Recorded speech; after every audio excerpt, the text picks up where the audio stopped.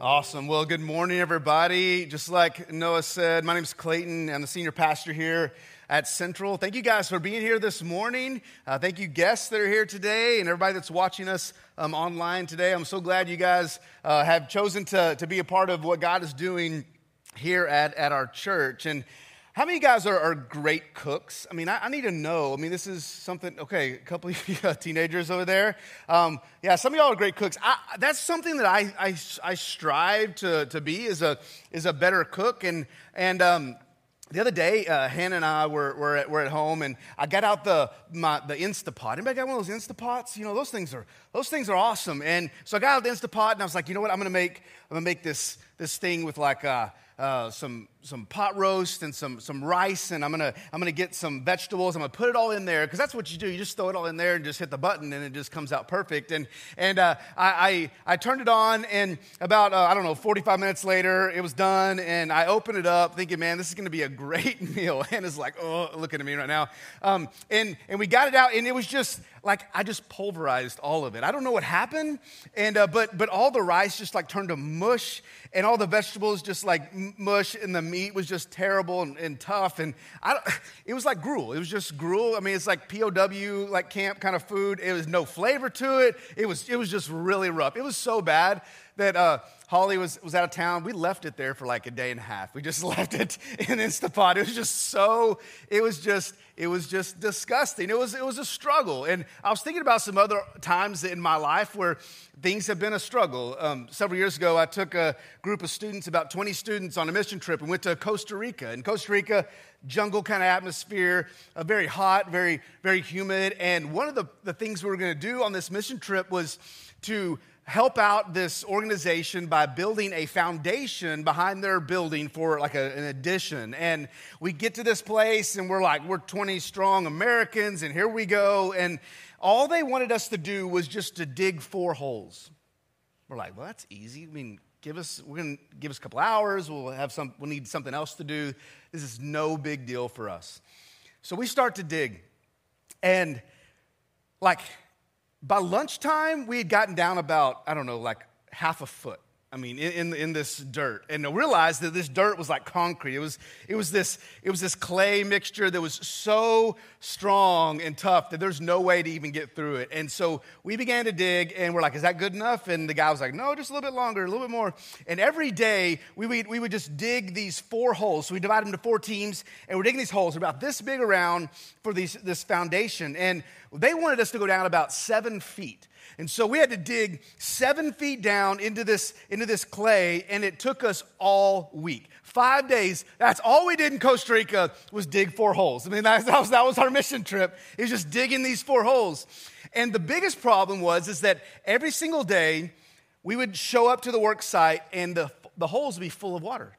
And we're like, it didn't rain, like what's going on? We realized that we were under this water table. There's kind of a hill behind us, and so the water was just draining all day, all night long into these holes. And so we spent all day with like this chain gang, and we were just like just bailing water and digging, and people jump in until they're exhausted and they switch out. And for 5 days, all we did was dig these 4 holes. It was a disaster. It was tough. It was a struggle. And I was thinking about this in life. We can deal with some struggles, you know, like if it's a struggle at work, it's not that big of a deal. We can handle it. If we're, having to bail water out of a hole or dig a hole, it's just a temporary thing, and we will get through it. If the meal is ruined, it'll be all right. Chick-fil-A is open except for on Sundays, and so we'll go and get something else to eat. We can handle some struggles in life. But I was thinking about this. No one wants their family to struggle, I mean, none of us want our families to struggle. We want things to be good. For spouses in this room, I know what you want. You want happiness in your marriage, and you want to be fulfilled. Dads in this room, you want to make sure and know that your family is secure and provided for. Moms, you want your family to be nurtured and protected. And for all the kids in this room, I think that most of you guys, you want your family to be together. It doesn't really matter if it's big house or a small house or out in the country, in the city. You just want to be together, and you want to have a safe place that you can actually grow up. But something that happens in every single family, there's a visitor that always comes to the door. In fact, I would say it's not even a visitor. It's someone that actually has keys to your door. So it doesn't knock on your door, ask to be let in. It just opens the door and comes right in. And that visitor is reality. It's just reality that your family life is going to struggle. It's difficult. Families go through a lot of different stuff. And right now, your family may be in the middle of a hole, You may be struggling in a severe way, or you've experienced that in the past, and you're wondering what went wrong.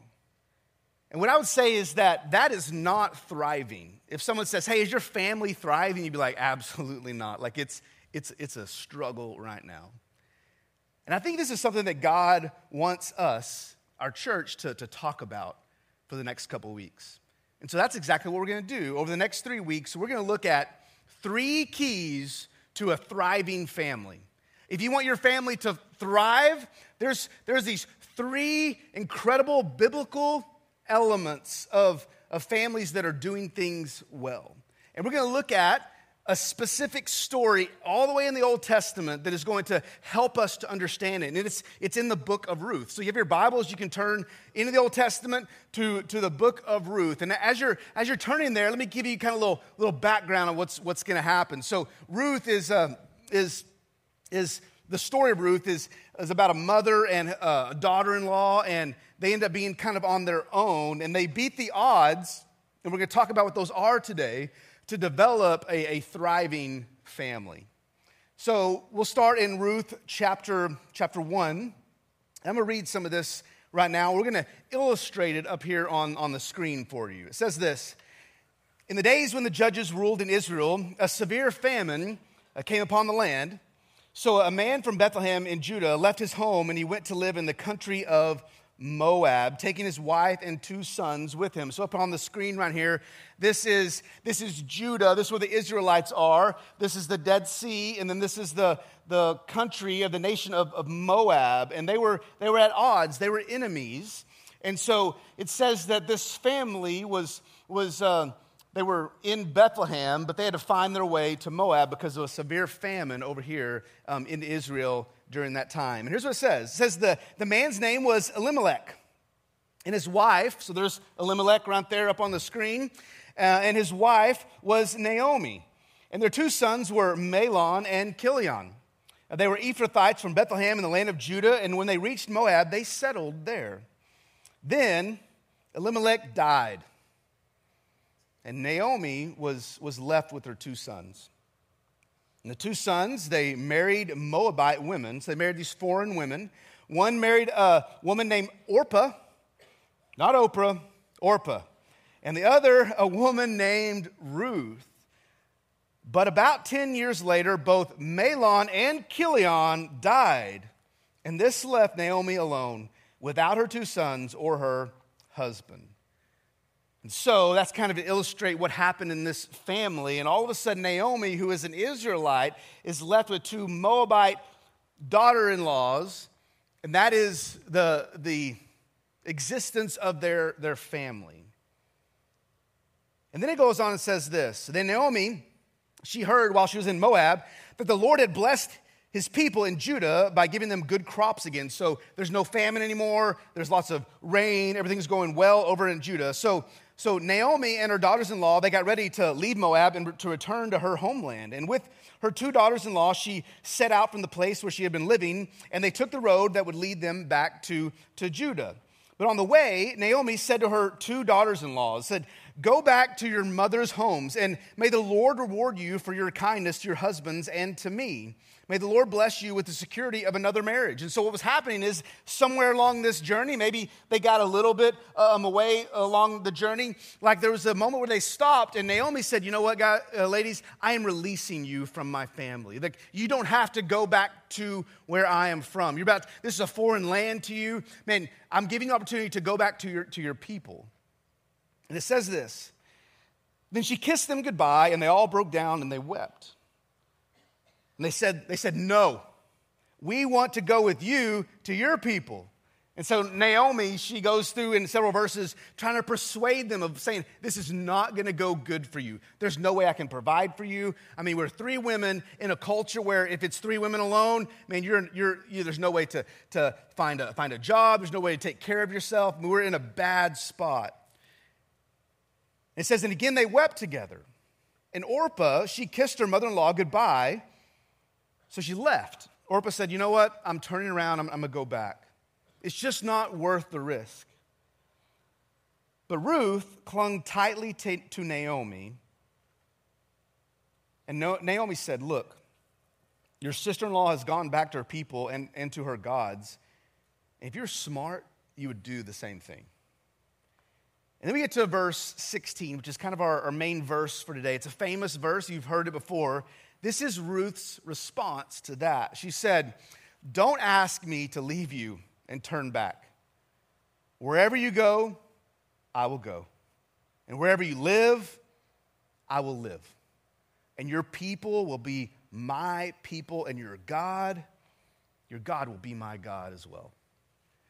Now, we look at this and we associate that with wedding vows, don't we? How many of you guys use that in your wedding? A lot of people maybe use that in your wedding. I think we used that verse in our wedding. It's talking about commitment and like deep loyalty. It's saying, hey, I'm going to stick with you no matter what happens. I'm going to stick with you. But the truth this morning is this, that the facts don't back up our commitments that we make up on stage, wherever we have our wedding, because the average marriage only lasts, in this country, the average marriage only lasts 8 years. Did y'all know that? 8 years. That's the average length of a marriage. Only about half of first-time marriages last. Only a third of second-time marriages last. And if you get married for the third time, there's only about a 25% chance of it surviving. And there's lots of reasons why marriages don't last. I mean, there's abuse that happens, there's cheating, there's irreconcilable differences that goes on. But they did a big study and they asked people that had been divorced in our culture and said, what was maybe the number one reason among other things that didn't work out? And 75% of people said it was a lack of commitment. This lack of commitment was just something they couldn't get over, and it drove them apart, and they ended up splitting up. And I think in our culture, and especially in the Christian culture, the Christian subculture, we need to fix that. What we need is more sticky marriages.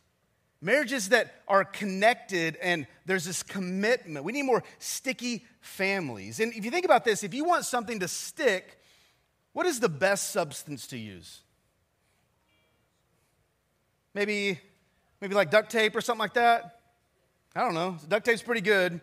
It's like the Oklahoma way of fixing things. But anyways, one of the best ways to fix something is actually with super glue. Super glue is one of the best inventions that we've had in a really long time. In fact, it was invented during World War II. And it has this, super glue, the original name has this crazy name. Let me try to say it right. It's actually called alcohol catalyzed cyanoacrylate adhesive. That's a mouthful. And that's not something that you go to the store, like to Lowe's, Home Depot, you're like, can I have the alcohol? You're just like, no, I don't want to say that. And so what happens is they change the name to super glue. And super glue is incredibly strong. It's this little tiny bottle that you get at the store, but it has, man, the bond that it can create is actually pretty remarkable. In fact, Loctite super glue has been tested to hold up a 2-ton car with only 9 drops of super glue. It's able to pick up a 2-ton car with just 9 drops of super glue. That's incredibly strong. That's an incredible bond. And so I think every family should have super glue, like at home. So if you don't have super glue, you need to go get some super glue. It'll fix a lot of things. And so every time you go to the house and you see super glue, I want you to think about your family and the commitments that you have. We need something I'm going to call today a super glue attitude. This attitude of commitment and loyalty that actually is just like Ruth had. It's exactly what Ruth exemplified for us a long time ago, and it's important for us today. And so I wanted to go through a couple things that as I was studying this scripture, these things came to light from this one passage, this one verse of verse 16. So let me kind of go back through it. Ruth said this, "Wherever you go, I will go, and wherever you live, I will live." I think there's a great principle that comes out of this. And another way of saying this for us, to have a super glue kind of attitude in your family is to be able to say this, that distance, destinations, and even bad decisions won't divide us. Those things, no matter what happens, they aren't going to split us apart. And that's exactly what Ruth was trying to say to Naomi, saying, no matter what, those things aren't going to divide us. And instead of running like Orpah did, Ruth said yes to Naomi because she wanted to stick to her like glue. And it's really kind of interesting in this story because Naomi had nothing to offer Ruth. A lot of times we stick with people if they have something to offer us and something to give to us. But Naomi had nothing. She had no job. She had no income. She had no other boys for Ruth and Orpah to marry. There was nothing for Ruth in that relationship. And Ruth said, no matter what you can offer me or not, I'm going to stick with you because you're family. Because you're family. And her commitment to Naomi, it trumped personal security, and it trumped comfort in this life. And I think for us, there's some things that we need to think about that we need to ask, is our commitment trumping these other aspects of our life? Like, I think for a lot of us, we carry into marriages a kind of a me-centered attitude. We have this me-centered desires that we bring with us, and then we are not willing to sacrifice those things for our marriage or for our kids. For some of us, we have some hobbies that we say fulfill us, but actually all they do is separate us from our families. Some of us, we bring into marriage relationships these plans of our future. We're not willing to say, you know what? It's not about my plans and me dragging you along with those, but instead it's us coming together and creating new plans. It's this idea of having such a strong commitment that you're willing to take your personal desires and even some of your own comforts that you're wanting and putting them aside for your family. We are called to be committed, not with just words that we say up on stage when we get married, but actually with actions year after year. And that's exactly what Ruth did. Now, Ruth, in this verse, she also says something else. She says that your people will be my people. Your people will be my people. And another way of saying this, another way to get out this super glue kind of attitude is to say this: I will marry your family and I won't mold you into my image. Let me unpack that a little bit. But that's kind of what Ruth was saying to Naomi. When you get married, you get up on stage and you say, for better or worse, And a lot of times we think about, getting sick or things like that. But man, what if it has to do, and I think it does have a lot to do with the family that you're bringing along with you.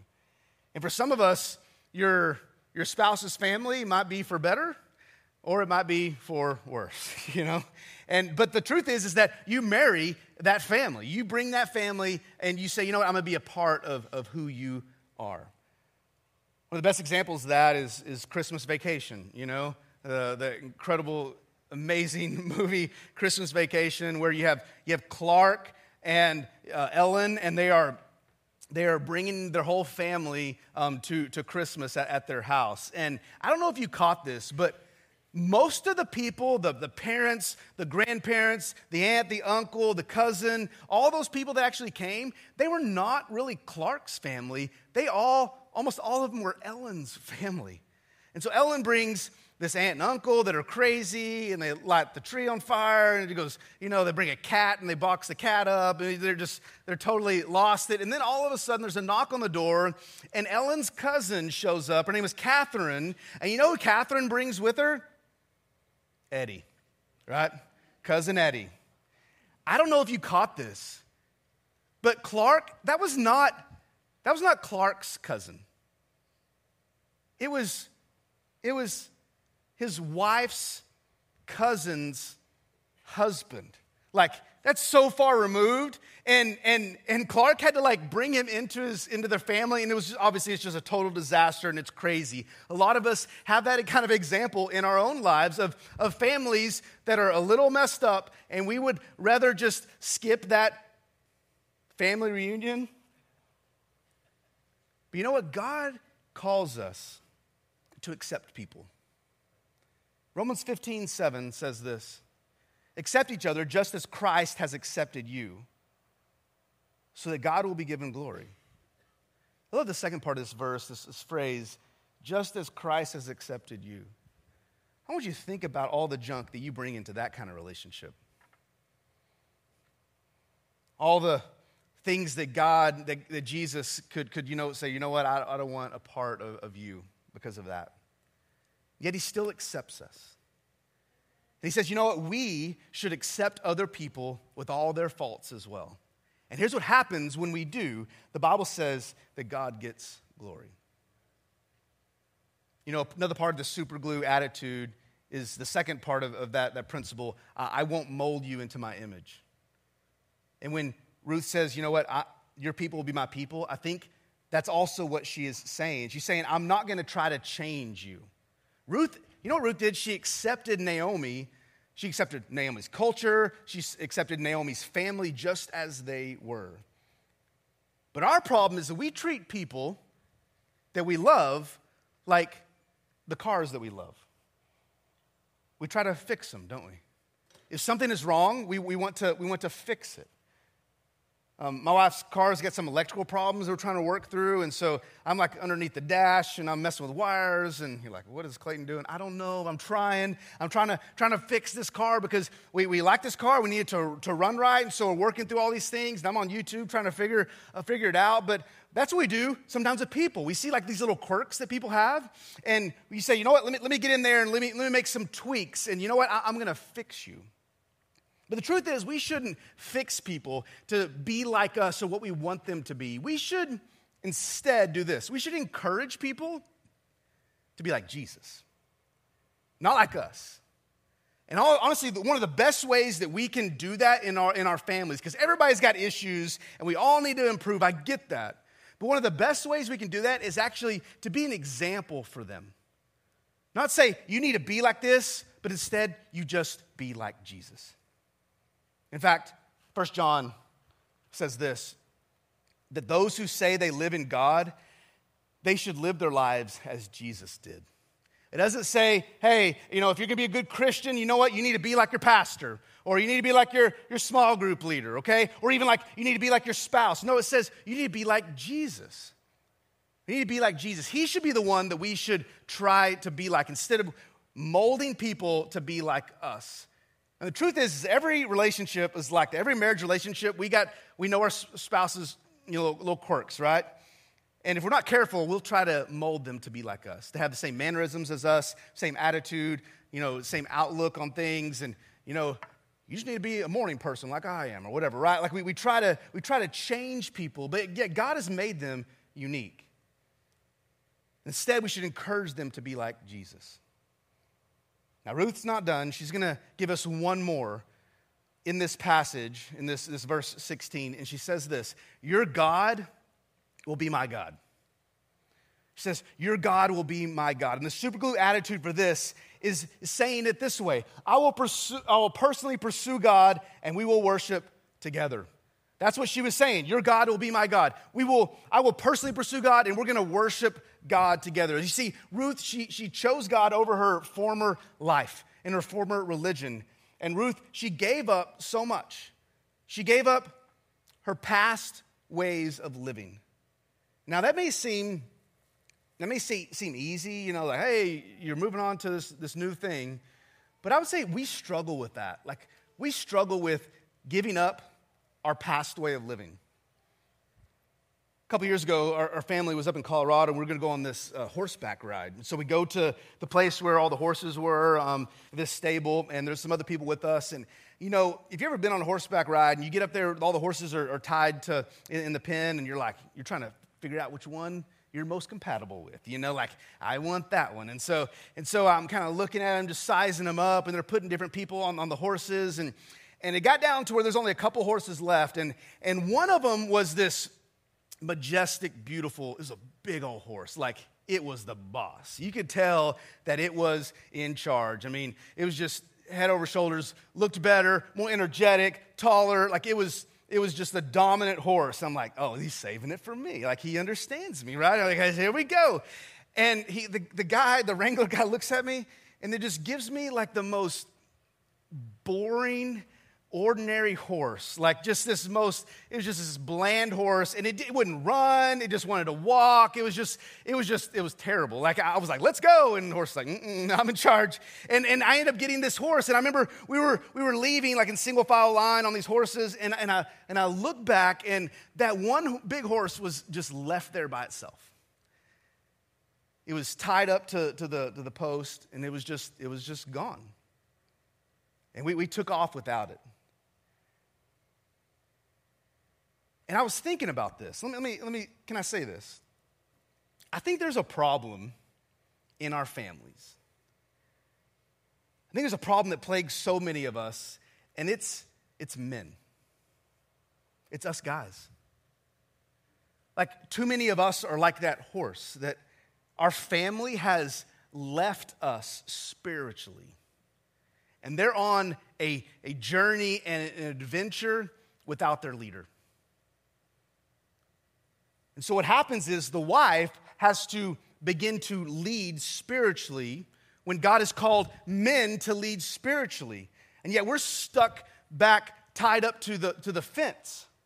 And there's this imbalance that happens, and what happens is it ends up dividing your marriage. And there's this resentment that happens. And even worse than that is that your sons and your daughters, they learn the wrong way. Your sons and your daughters learn how to stay in the barn. But God called men to be the spiritual leaders. And I think this is found in here, this idea that my God, your God will be my God. We have to, every single one of us, personally pursue God. Your spouse personally pursuing God is not going to cut it. It has to be you. There has to be this personal pursuit of God. John 3:3 talks about it. Look at this. It says, Jesus replied, I tell you the truth, unless you are born again, you cannot see the kingdom of God. And we look at this verse, we could talk about the kingdom of God here. We could talk about what it means to be born again. But to me, the most important part of this verse is this one word right here, you.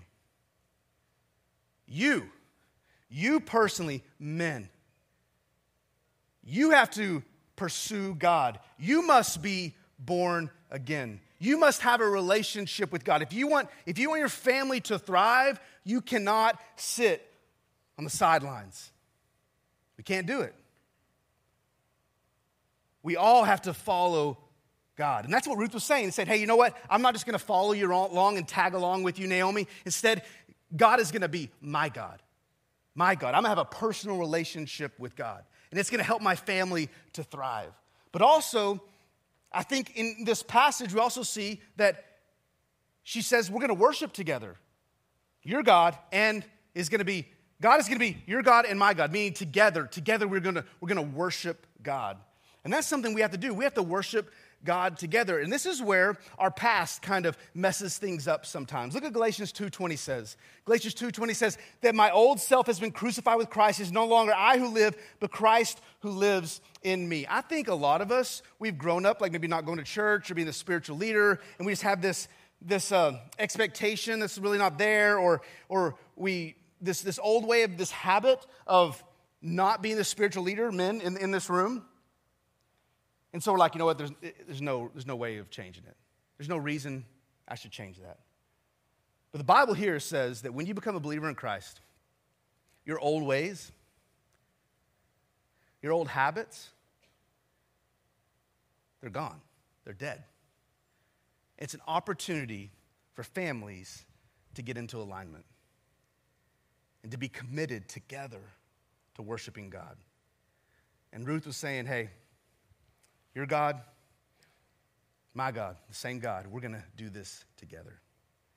You see, Ruth's a great example of loyalty and of families who are sticking together. But the sad reality is that many of us, we are examples not of that, but we're examples of abandonment, we're examples of betrayal, we're examples of unfaithfulness. And what happens is, the result of that is shattered lives. Some of us are on our second marriage, on our third marriage, and we look back at those other previous marriages, we see what happened. And that is a part of our story, but it doesn't have to be our future at all. Because the good news is that lives can be transformed and restored. And the way that they're transformed and restored is through faithfulness, commitment. In fact, this sums up today's key. If we're talking about 3 keys to a thriving family, this first key today sums it up. To be a thriving family is just to be this, to be always faithful. It's like the Marine Corps motto, right? Semper Fi, to be always faithful. And the best thing about it is that Jesus is our example. When people were abandoning him, when people were unfaithful, he was faithful. And he went to the cross for you and me. Here's the point. Sticky attitude requires sacrifice. It requires you and I sacrificing in our relationships. And Jesus, get this, guys, Jesus shows us truly what this means. In John 15:13, he's about to go to the cross. People are abandoning him. Here's what he says. There's no greater love than to lay down one's life for one's friends. Jesus says, you know what? I'm going to show you my commitment. I'm going to show you my attitude. I'm going to show you my super glue attitude. And that no matter what you do, I am not leaving. I'm committed. And I'm going to see this through. Let me say that the world has never been the same. Jesus' commitment here, his attitude towards us, even when we are unfaithful, changed the world. And it can change your life too. When you trust in Jesus and put your hope and your faith in him and say, you know what, I can't save myself, I need a Savior to save me from my sins. Jesus promises to come in, and he went to the cross and he died for you. That's faithfulness. Our families need that. Our willingness to die to ourselves, to be loyal, and to be committed. For men to sacrifice for their families. For spouses to sacrifice their own wants and desires for a new want and new desire together. If we do that, we'll thrive. And the best part about it is when we thrive as families, then our focus is not on all of the struggles, but it's on opportunities to be a light in a dark world. That's awesome. That is my prayer for your family. In fact, let me pray for you right now. Father, I come before you right now, and I just want to lift up every single family that's here this morning, everyone that's watching or going to watch this online. And I know that every single one of us has some big struggles that we're going through. Some of them has to do with our marriage relationships or extended family relationships or of the kids in the family, siblings. Life is full of sin, and we are sinners trying to live in the same house. It's tough. God, you understand that, though. And you give us examples in your word of what it looks like to be a family that's committed together. And I thank you for Ruth and her example. I thank you for Naomi and her example and their relationship together, their willingness to say, no matter what happens, we're going to stick together. And so, Lord, I pray that you would reveal in every family right now, in every single person, what is the thing that needs to change? What is the attitude that needs to change? What do they personally need to sacrifice for the good of their family? Our families are one of our top priorities in all of our lives. I pray, God, that it would be a priority right now.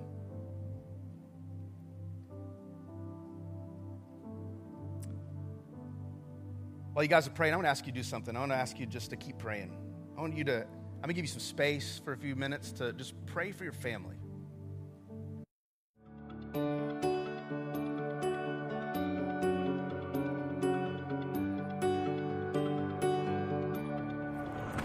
We are super glad that you decided to join us today, and if you watch us every week, we're so glad that you join us. And if you're watching right now for the very first time, we want to just say welcome to the family. We're so glad that you're here.